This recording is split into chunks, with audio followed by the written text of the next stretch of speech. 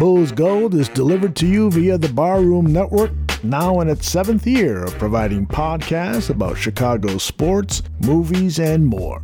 Make sure to subscribe to the Barroom Network for free and easy downloads of its programming, and visit its merchandising store at deepdishtees.com to purchase t-shirts, hoodies, and mugs. Now, on with the show.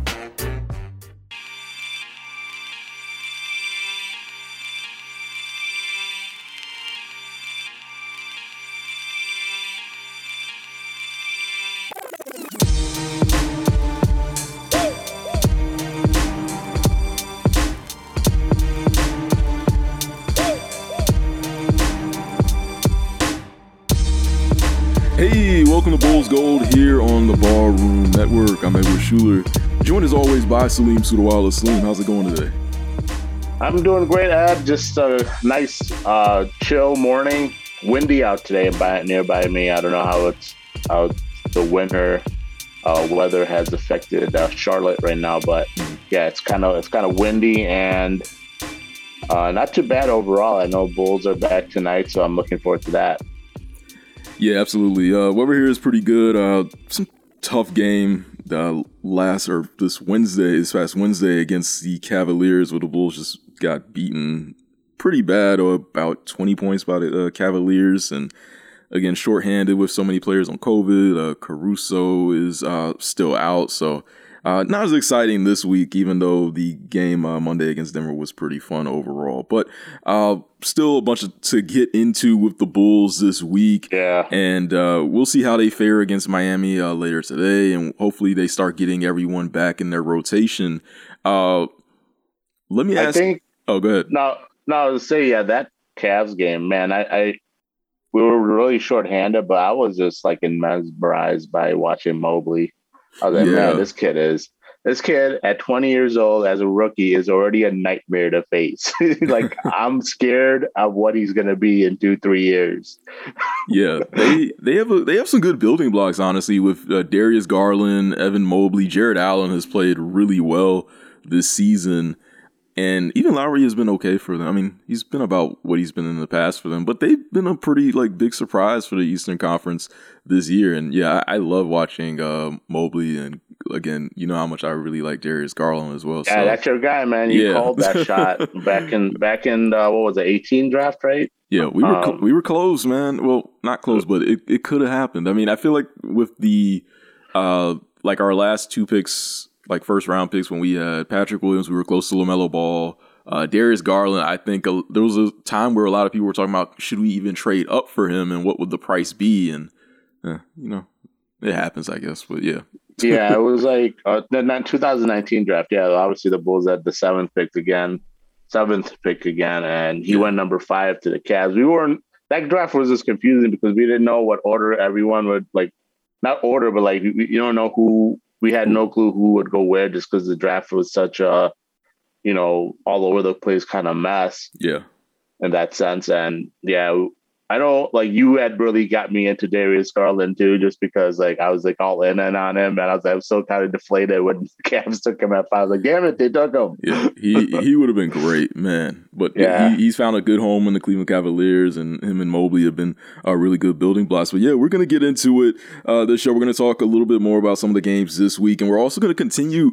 The last few shows, I feel like we've had a lot of discussion about trades and whether the Bulls should go all in to maximize what they have this season, to strike while the iron is hot, and really, push their chips in the middle of the table to contend. So we're going to get into that, and we're going to talk more about a popular trade deadline acquisition, potentially, in Harrison Barnes. So we're going to get into that a little bit later. But joining us to assist us with that, he covers the Kings for Kings Pulse and King Herald, Brendan Nunez. Brendan, thank you so much for joining us, man.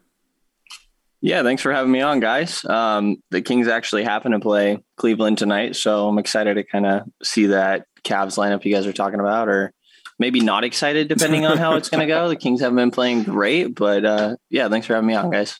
No, I appreciate you joining us. It'll be fun to get your insight on not only the Kings and their perspective on what they want to do as their season progresses, But just also you get your thoughts on how your unbiased thoughts on the Bulls as well. That'd be great to hear.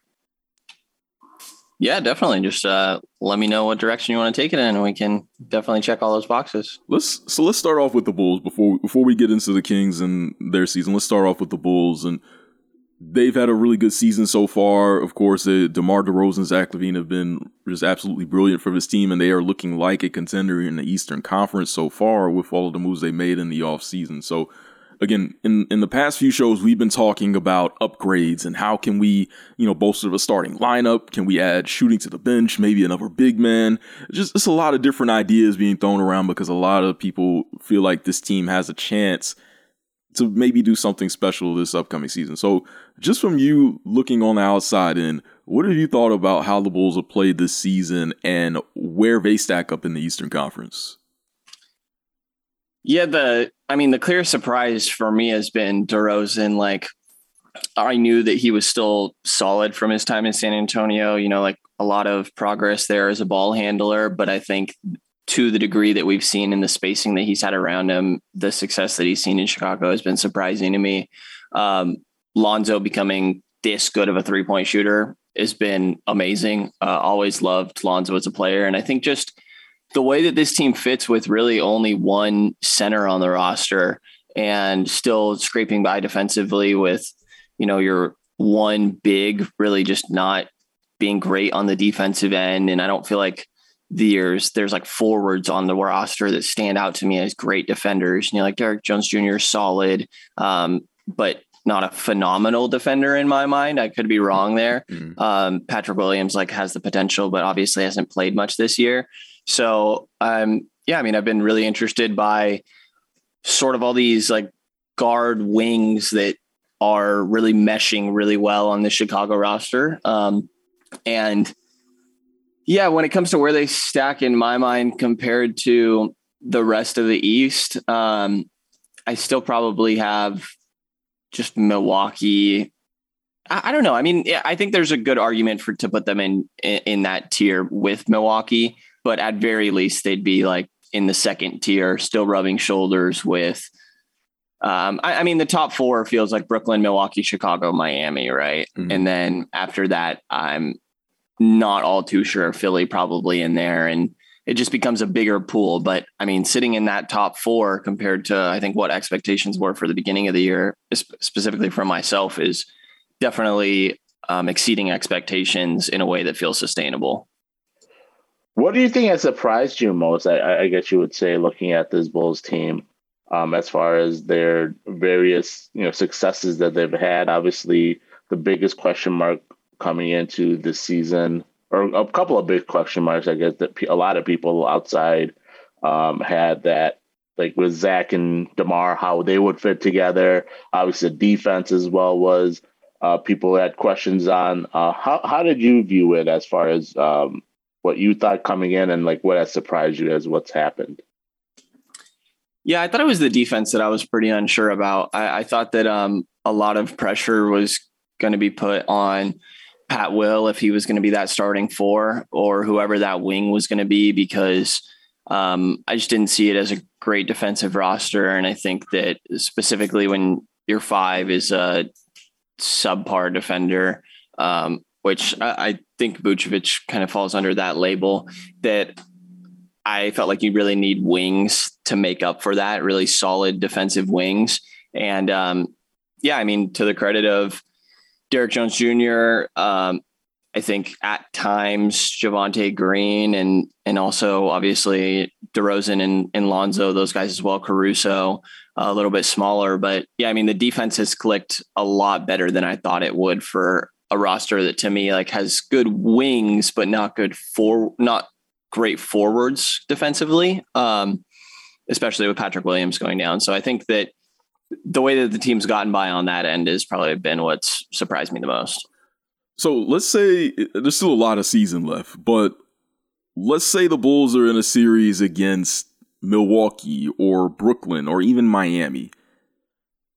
How would you stack their chances of winning any of those series with their roster constructed as is? Yeah. And Pat Will is for the year, or? Well, they're saying that he could be back like March if he does come back, I believe. I think it was like somewhere around March, April, I guess. Yeah, around that time. So theoretically, he could come back if the Bulls, depending on how far the Bulls get in the playoffs, he could come back as like a reserve. Yeah, in general. Okay, yeah, and I guess coming back in the playoffs is probably not going to lead to all too much contributions. I mean, I think I'd probably say, if I had to guess, like you guys said, it's still early, like 40%, 35% chance of coming out of the series against Milwaukee specifically is one that stands out to me, and probably feel a little bit better with Brooklyn, and really like a coin flip with Miami, depending on what their health situation looks like at the end of the year, with Bam being down right now and all that. But yeah, I mean, like I said, I think about 35-40% for Milwaukee, and then about the same for Brooklyn, and about a coin flip for Miami. Where are you guys at with it at this point? I personally, I agree with you. I would feel, I feel like we would have a shot against the Bucks, but I would still have them as the easy favorites, or like the majority of them being the favorites. The Nets, I feel like it's interesting to me. Like, I look at them, I know we played them really well so far in the two games we faced them. We blew them out in the fourth quarter at the home game here, and Caruso with Caruso in particular, but the Bulls overall defensively have done a great job on James Harden. But then I think about the playoffs and think like, man, KD last year pretty much by himself almost took that team to the finals, and against a pretty good Bucks team at that. So I think on the playoffs could be a different animal. So I would still feel like we could beat them, but I'm not as confident as like maybe most Bulls fans would be. And who covers KD? Yeah, nobody ever can cover KD. That's just it. Like, there's not a player in existence, a person in existence that could, unless you get like, I don't know, God to come down and defend him, I guess. I don't know. But, no one's covering KD. That's just it, right? So, yeah. And then Miami, I would feel about the same. Like, I think series could go either way, and that series would be really fun to watch as well. And especially, I'm a huge Jimmy Butler fan from his playing days with the Bulls, and I remained a big Butler fan. So it'll be fun to watch the Bulls play that team and seeing how we could do against them. And it'll be definitely fun, obviously, to see them win it. But yeah, that's how I see it myself. Yeah, I think the Bulls match up with Miami pretty equally, I think, across the board, more or less. Definitely defensive assignments individually, I think they could do a lot better than they can with Brooklyn. I do think they can beat Brooklyn in a series, but again, as you mentioned, Kevin Durant is just unreal, and we don't really have a guy who is built to guard him for 40-something minutes a game. So, I mean, that would be tough. We can throw Lonzo at him. You can throw Caruso, DJJ, whoever, and, hopefully you get some decent results at it, but it's tough. But I think they can win that series. Milwaukee is a much steeper hill, I think, and again, they have the championship experience. They've been playing well when they're fully healthy, and they definitely should be viewed as the favorites right now. I think the two things that I look at when we talk about the playoffs is your stars are always going to be the biggest factor here. It's really about how great can your stars be on the biggest stage. So if Zach LaVine and DeMar DeRozan are playing at the level they are right now, then I feel pretty good that they can make a pretty solid run. The other thing I think is when you look at the starting lineup, and I guess this is going to kind of transition into our discussion about Harrison Barnes here, is the Bulls it's going to be tough in the playoffs because if Javonte Green is still starting, teams are not going to guard him. And we've seen it in some clips. I think Stephen O posted some clips of I think the Knicks playing the Bulls, and you just see no one's guarding Javonte Green. Like, you're just standing almost kind of like on the wing, and they're just kind of forgetting about him. So it just shows you that if that's going to happen in the playoffs, and it will, it's going to put more pressure on LaVine and DeRozan, and you really need someone at that spot who you can't leave. Yeah, and I mean, Barnes is definitely that guy. You know, he's shooting 40% from three on the year, shot 39% last year, 38% the year before. They're really encouraging him this year to shoot more often. You know, Walton, before he was let go, was saying that he wanted Barnes putting up 6 threes a game. And first 10 games of the year, he put up 6.3 per game, knocked down 43% of those, and was averaging 22 points. I thought that he could average 20 on the year if we were just going to see his attempts take a significant jump this season and the efficiency still kind of remain. And then in the 11 that he's played since, which includes a bit of a inactive stretch for 5 games that he had a foot injury going on that he's just coming back from, that 6.7 attempts per game is lowered down to 3.2. And it's on 34% from three, but usually he's not a streaky shooter or anything like that. I think he does have a tendency to be a little bit streaky in his attempts, the amount of shots that he's getting up and his aggressiveness on the offensive end each night. But I mean, it's certainly not like if he's wide open that he's not going to let it go. I think that it's just more so this season, they're trying to convince him that, hey, even if you have a little bit of space, like let it fly quickly. But if he was around more stars or initiators, ball handlers, kind of like a situation that we're talking about here with Chicago, I mean, certainly not a guy that can be left alone. How did Barnes, did this breakout season for him, is this something that you kind of saw coming? Like, I remember him as a prospect, and I feel like there were always questions about him as a facilitator or a off the dribble type of scorer and just, ball handler and things like that. Never really questions about, his defense and being like a solid 3-and-D player, but it seems like he's become really good at those things this year. And that's been significant in having such a breakout season. Like, was there anything to really suggest that something like this was coming from Barnes?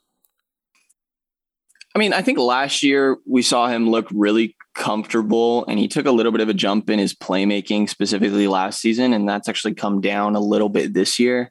So I think that when it did seem like there was a jump for Barnes this season, it mainly had to do with him just putting up more shots than he had since he was in Dallas and only shooting threes and at the rim. He got rid of all the mid-range stuff that was going on during his time in Dallas. They were asking him to create a lot in the pick and roll or isolation or post ups. And it's just like, he's still not that guy. So I think that having Fox and Halliburton initiating the offense and Davion sometimes in there as well, and Barnes just playing more of a complementary rather than initiator role on offense, just works really well. So really, since he's come to Sacramento, he's fit that role really well, where he's a high level 3-point shooter and is good at attacking closeouts when people are worried about his shooting. And then aside from that, I mean, he's just kind of average at everything, which I think not having a weakness. And when you can say that average at everything for a guy that's 6'8" and also throw in borderline elite 3-point shooting, like, it's really valuable. I don't think he's great on the defensive end or anything like that. I wouldn't classify him as a stopper, but he's not hurting you on that end either. He's just about average. I kind of talked myself in a circle there, I guess, but I think that just the role that to go back to your question, the role that he's had in Sacramento as more of a complementary offensive player rather than initiator has really allowed him to get more comfortable. And if there was a breakout this year, it was just because of increase in shot attempts, but that's kind of slowly come back down to earth. And yeah, if he can remain efficient, Siri apparently is a Harrison Barnes fan. Yeah, if he can remain efficient, then I think that he's going to have great value throughout the league, and it seems like he can do that. So let's talk about his defense a little bit. Like you mentioned, he's average there, I guess, not a stopper. How was he defending? I know what we heard from Mark Schindler, who we had on last, mentioned that he's not much of a perimeter defender anymore. How is he defending the fours? Like, can he kind of handle bigger fours in the post if he has to? In general, how does he do defending out, even like on the help side and the weak side defenses as well?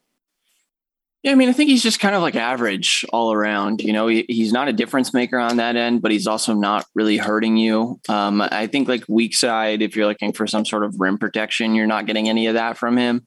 Perimeter containment isn't great, but I don't know, that's a hard one to judge on this Kings roster because honestly, all of their perimeter containment aside from Davion Mitchell is horrible.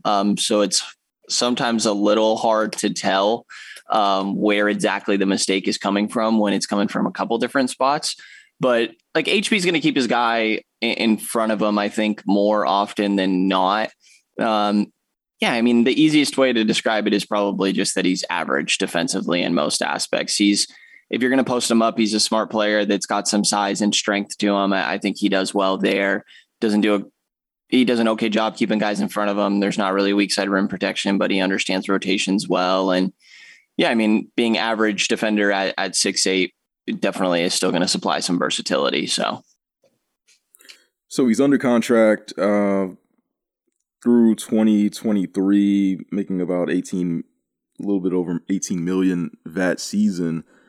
So let's kind of get into like the juicy stuff with it. Like if the Kings really aren't out of it in the West right now, right? Like they're 11-15. I mean, considering they fired their coach, you would think that a team like that would just be completely out of it. But I mean, they're still in it. Like it's still pretty early. So I guess my question to you would be, if the Kings are still hovering around the same type of area come the trade deadline, do you think Harrison Barnes would be made available, or do you think that they would keep him and maybe even think about like bringing him back like as a more long-term piece? Like what's your sense of his availability really?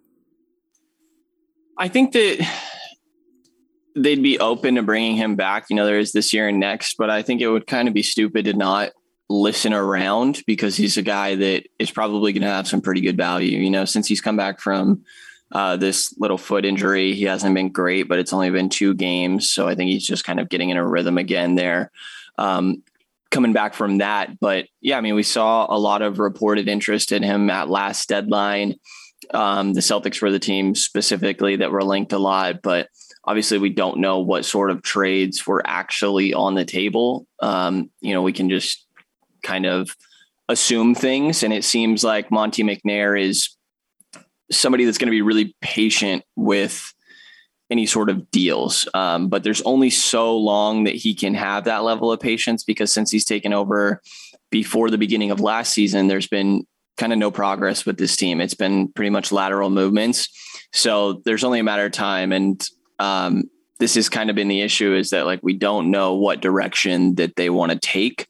So I think that they're probably going to explore or be open to the idea of, hearing offers for Barnes, but I don't think that they're going to be extremely quick to move him or anything like that. Like the impression we've gotten is that they are looking to make the playoffs this year, bearing some massive change that I personally don't see happening. And lack of wings is one of the main problems on this Kings team. So I think that it would have to take a pretty encouraging offer.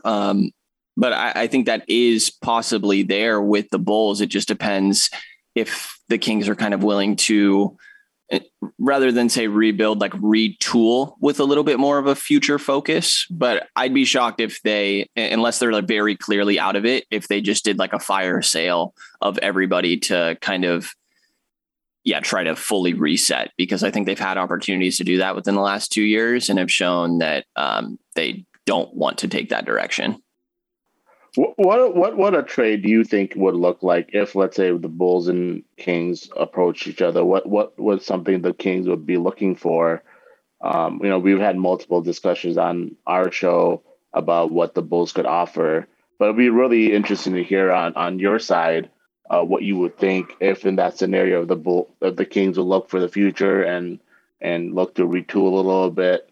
What do you think they would ask in return? Yeah, I mean, I think that the primary asset that stands out to me is Patrick Williams. I don't know. I kind of wanted to pick your guys' brain on where you think that the Bulls are at with Pat Will. I know that obviously he's down, like we talked about, for most of this year, potentially the postseason as well. But am I right in thinking that, like, if there's an upgrade for the Bulls to make, it's probably got to include Patrick Williams? Yes. Yeah, 100%. So as far as where the Bulls are at with him, like, we don't know. Like, AK is still kind of hard to read. He's a very, like, a lot of things that he's done so far has been very kind of surprising. So we really don't know, like, how he would feel about trading his guys yet. We haven't seriously, like, obviously when you were a new GM, you're not, committed to a lot of, like, the guys that you took on. So you're more than willing to trade those players. We don't know how he'll feel about trading, like, his first ever NBA draft pick that he took himself.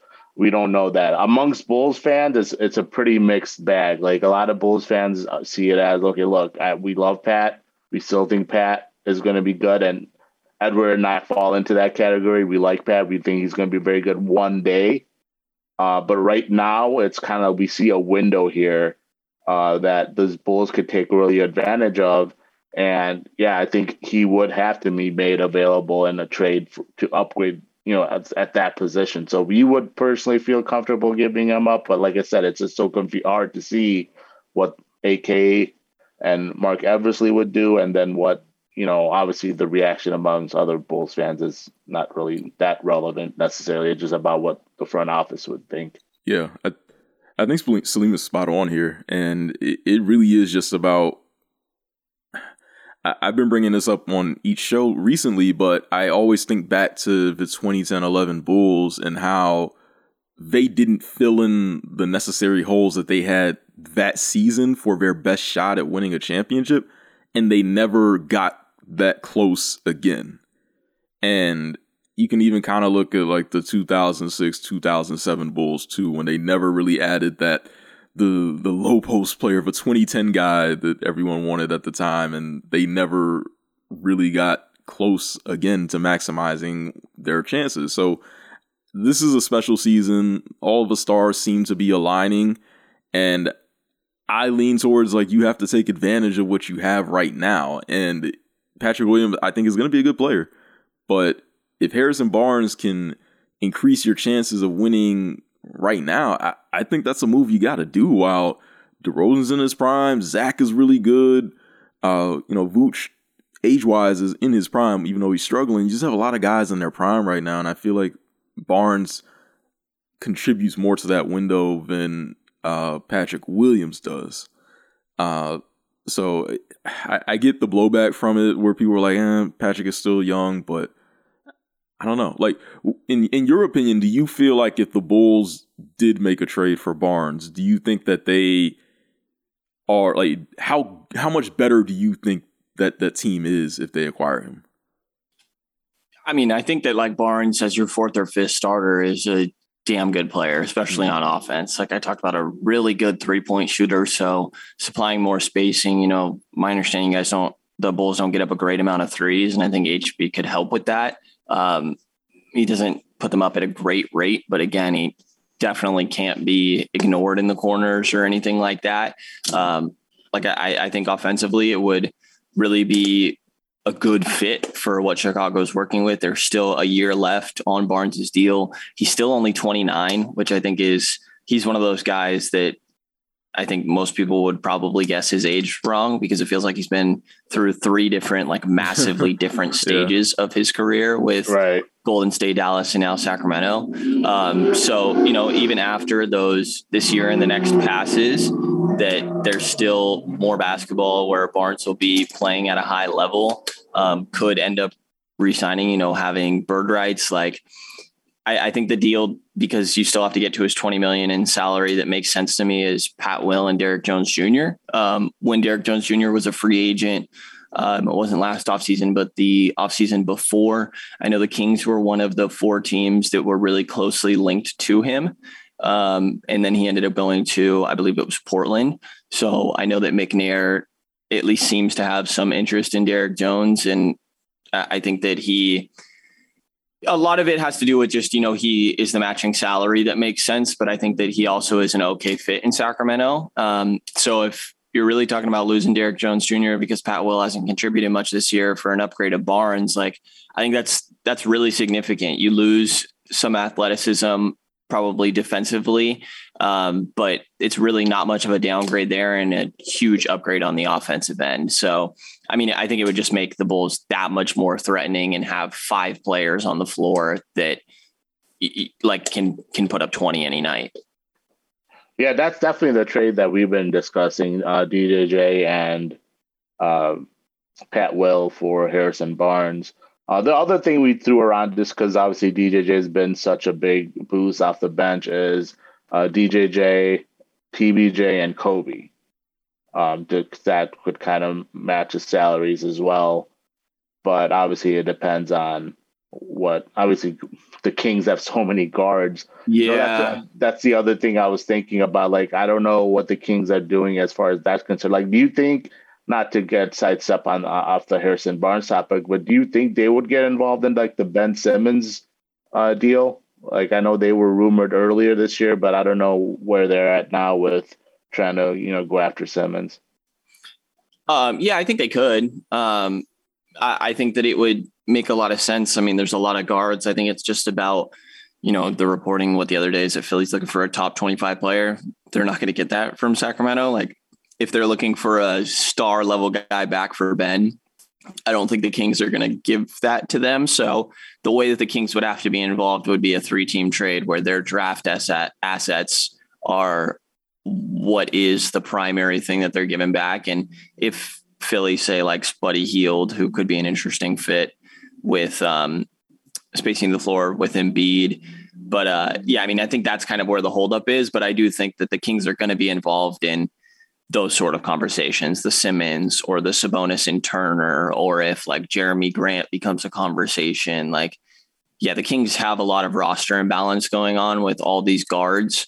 So I think that they're definitely going to be involved. I'd be shocked if there wasn't some sort of significant trade that's made from Monty McNair when it comes to Sacramento by this deadline. But Kobe White doesn't make much sense in my mind. It's a pretty tough fit to kind of do De'Aaron, Davion Mitchell, and Tyrese and Kobe White. I just don't know at that point. I mean, already the 3 is a little difficult. 4 of them is probably a little bit too much. Yeah. I would say maybe you can get like a 3-team involved where the Bulls send Kobe to Philly or something like that. I don't know. Yeah, I haven't laid out any 3 teams, but I think 3-team deals are probably what is going to make sense for a team like Sacramento or Minnesota trying to get in on these type of deals. I wonder if Sacramento, like, would they want a draft pick too? Would they be, if McNair was talking to AK and they put Patrick and DJJ on the table, would the Kings be like, let's get that, I think the Bulls can still trade the Portland pick. I mean, I don't know how likely that is to convey anytime soon, but I think they can still trade that pick, even though they can't trade their own because Orlando has the 2023 one. So, I mean, would they want draft compensation as well? I mean, I'm sure they certainly would ask for it. Like, I would guess that most conversations are probably asking for more than what you think you actually deserve. I just don't know that they could get that. Like, from your guys' point of view, would you be willing to throw in another first on top of Pat Will and DJJ? Oh, absolutely. To be honest, no, I would, because I mean, if we're offering Pat Will, I can understand if we're offering Kobe, for example, then you were throwing in that Portland pick to sweeten the pot. But like, if you're offering Pat Williams, who obviously, I mean, he's shown some potential. Like, he's obviously had a rough start to his career because of the injury, but he still has a number 4 pick. He still has a lot of potential to grow. And then obviously DJJ to me isn't exactly a throw-in either. Like, he's showing that he's still a young player and he could be a nice player still to develop into something as well. So to me, at that point, I'm like, I'm not throwing in another draft pick. Yeah, because even losing DJJ, I mean, is kind of tough too, to be honest. I mean, that's no, exactly. Yeah, because he's been really versatile for the Bulls in terms of being able to play the 4, that small ball 5, like being that rim roller at the 5, and his athleticism has been just a really welcome addition to the team. So yeah, I think you're right, Brendan, because teams all the time ask for stuff that's above and beyond what they, actually would settle for, or, what they want, especially if the Kings are in a position where a bunch of playoff teams are going to be interested in Harrison Barnes. As you mentioned, I think you said the Celtics earlier were a team that they talked to before about Barnes, and I'm sure there will be other teams too. So it could be a really interesting trade market depending on how things shake up with that. Let me ask you this too. Do you think that, what other players on the Kings do you have a feel for that they might make available, approaching the trade deadline? I think Marvin Bagley is someone that people have been talking about, but I'm not sure. I don't think Chicago would be interested, but is he someone else you think would be kind of on the move? Yeah, I think Marvin, I'd be surprised. He's the one guy that I look at and I'm like, there's no way he makes it past the deadline because he's found a role on the team recently. It seems like the common analysis, and I guess that's my way of wording it to act like I don't agree with this, but I do, is that before he just, had in his mind that he was a star and that every time he went out there, he was going out there to prove he's a star player. And this season, we finally see him go out there and just fill a role. And it's only been about 6 games or so this season that we've seen that, maybe 10 at most. So I think there's still time that needs to prove that he's really able to do that as just a guy that's going to hit spot up corner threes and run the floor in transition. Still not going to be a good defender or anything like that, but obviously just kind of use his athleticism in a role rather than still trying to be a star. But it seems like his time in Sacramento is limited, probably gone at this point. So his $11 million though in salary is really important for matching. If they combine him with Buddy, they can get max space, or they can bring back a max guy. If they combine Marvin and Tristan Thompson, Tristan Thompson's making 9.7 this year and is probably the third center you would say in this roster. So you could combine 2 guys right there that are hardly contributing, get up to 20 million. And if you add some draft picks, then all of a sudden, you could be talking about adding Jeremy Grant for 2 guys that are hardly impacting your rotation. But Bagley's the guy that really stands out to me as probably won't make it past the deadline because he's got that matching salary. I'd be surprised if the Kings were trying to make him restricted and bring him back next year. And then I think it's just about, does he get combined with Tristan Thompson for that 20-ish million, or does he get combined with a Buddy Hield to get you up to, 33 million sort of range. And maybe if there's more throw-ins needed, something like Davion Mitchell, or if people became really interested, some sort of interest level on Maurice Harkless, I don't know, could be interesting from Chicago's side, I guess, but his shooting isn't great, which I know it kind of feels overlapping with Derrick Jones Jr., probably just a worse version of Derrick Jones Jr. at this point in his career. Mm-hmm. Really it's just anything but Fox or Halliburton, I guess, is as I'm going through all these, it's anybody but Fox or Halliburton. And then I'd also say that it's pretty low chances for Barnes or Holmes, but the right offer is going to be able to pull any of these guys away. Right. What's Tristan Thompson's situation like? I know he's kind of had a rough season, if you will. I don't know if it's because of maybe responsibilities that he's being asked to do things that maybe not fit his game.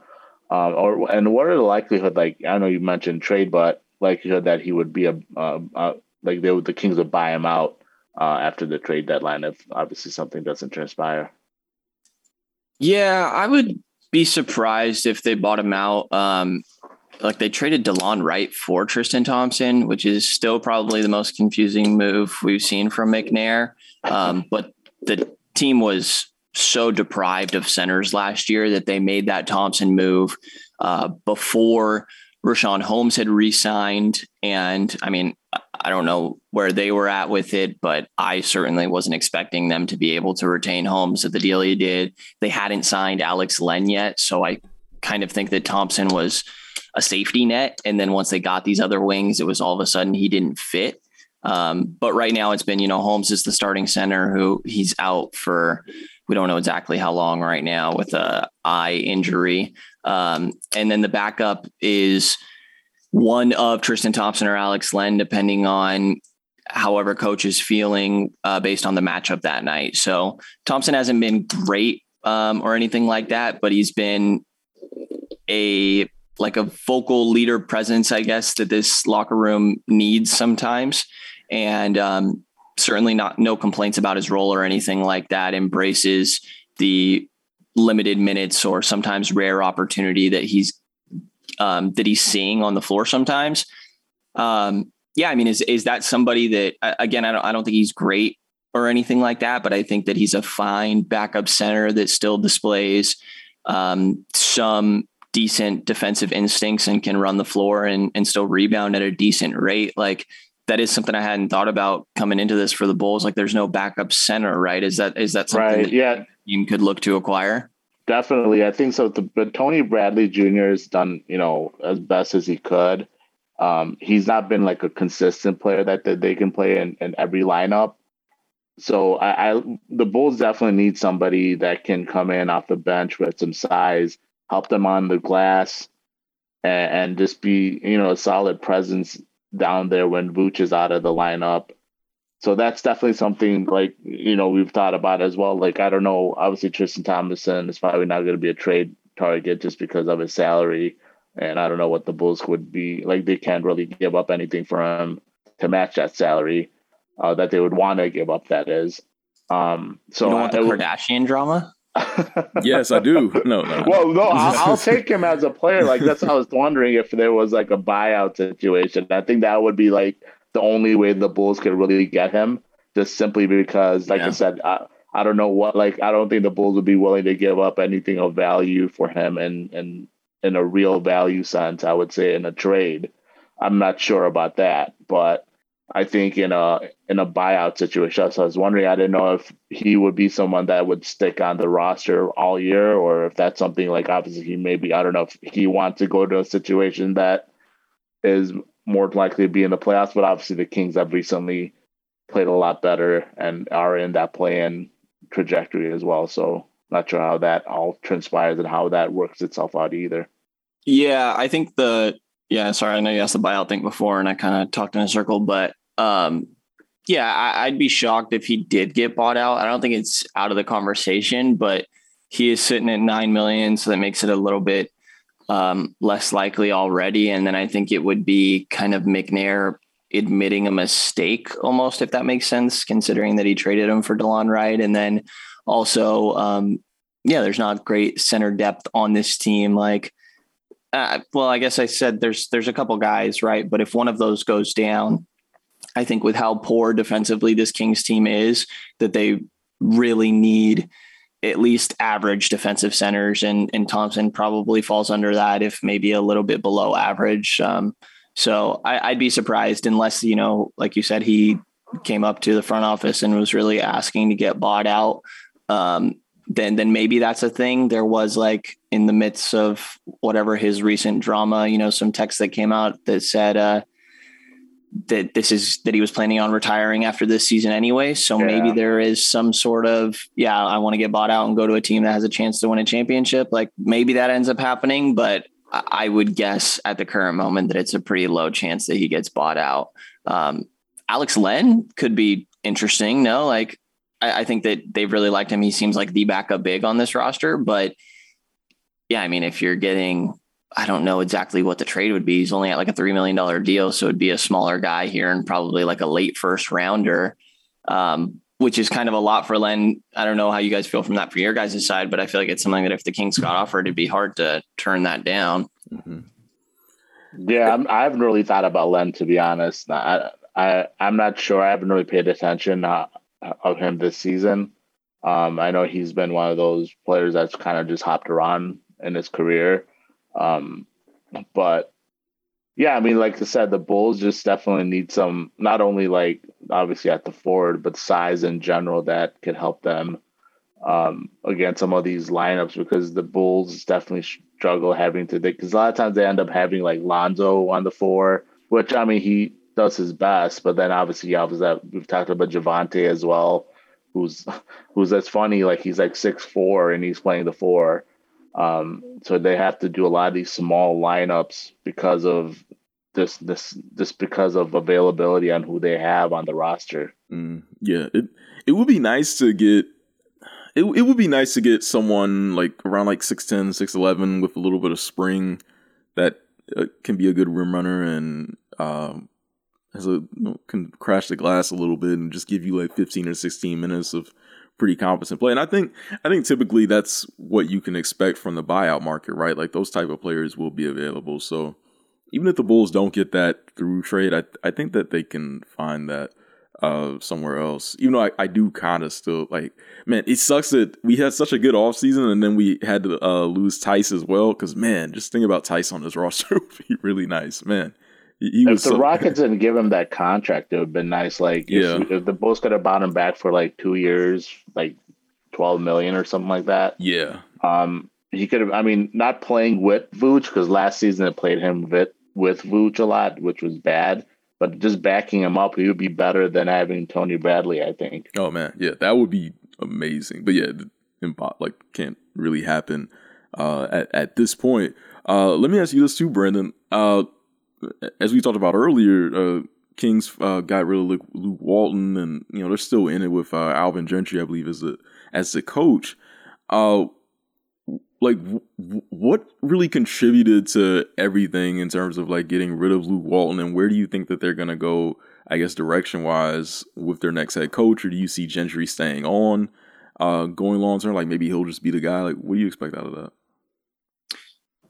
Yeah, I think the Walton decision is kind of frustrating. It's like if you had that short of a leash with your coach, then why was he not just moved on from in the offseason when there were, I want to say 7 or 8 other head coaching changes? Like there were a lot of guys available.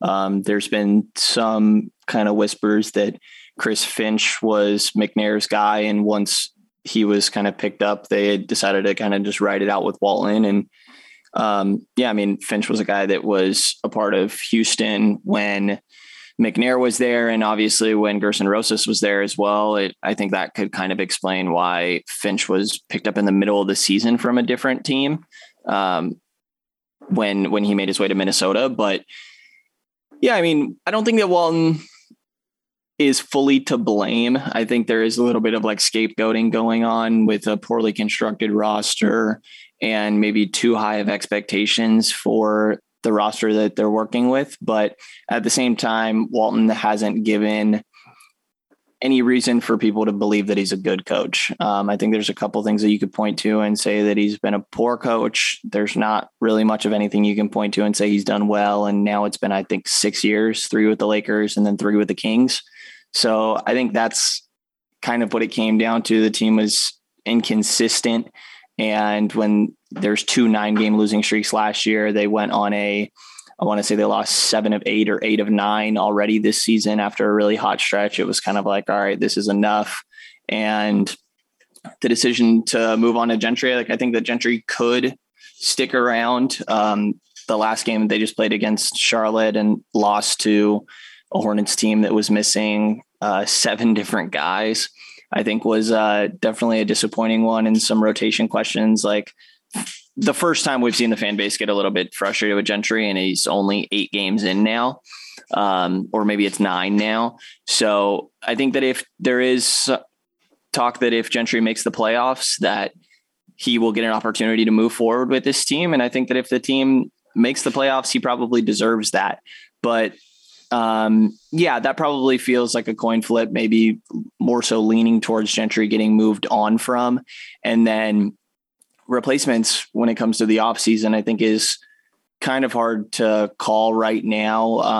I haven't done great research on the guys available, and I'm sure that more people will become available as the season goes along. But I think of like Terry Stotts, Kenny Atkinson, Becky Hammond. I'm sure I'm forgetting people. I know Scott Brooks is a California guy, even though I don't love Scott Brooks. I think that, people throw Mike D'Antoni in there, probably not great odds for that. Hopefully it's not Doug Christie, and that's another Vlade Divac situation all over again, where you're giving an unqualified previously loved player a role just for kind of the sake of a little bit of nostalgia and hoping the fan base is willing to give him a longer leash because they love him. But yeah, I think the coaching situation is a little hard to tell right now since it's so early in the season. It's disappointing that they obviously didn't feel they were kind of on edge about Walton enough that they were willing to let him go this early into the season. And Gentry is going to be given a chance where it seems like if he makes the postseason, he'll kind of stick around. But yeah, we'll see if that ends up happening. He's got a pretty uneven roster. So I think the roster changes are going to really impact Gentry's opportunity to stick around. Kind of sounds like the way you were talking about Luke Walton and Alvin Gentry was kind of sounding like Fred Hoiberg and Jim Boylan to me. Yeah. No, I've made a lot of parallels to the Bulls and the Kings. I mean, up till recently with AK taking over. Before that, the previous regime with Gar and Pax, obviously you had Vlade Divac, same kind of situation, a former player that was beloved and just kind of made really bad decisions, stayed on longer than he should have. Obviously, ownership is very similar. I think the only difference is the Bulls were obviously physically in a bigger market, but they operated like a small market team.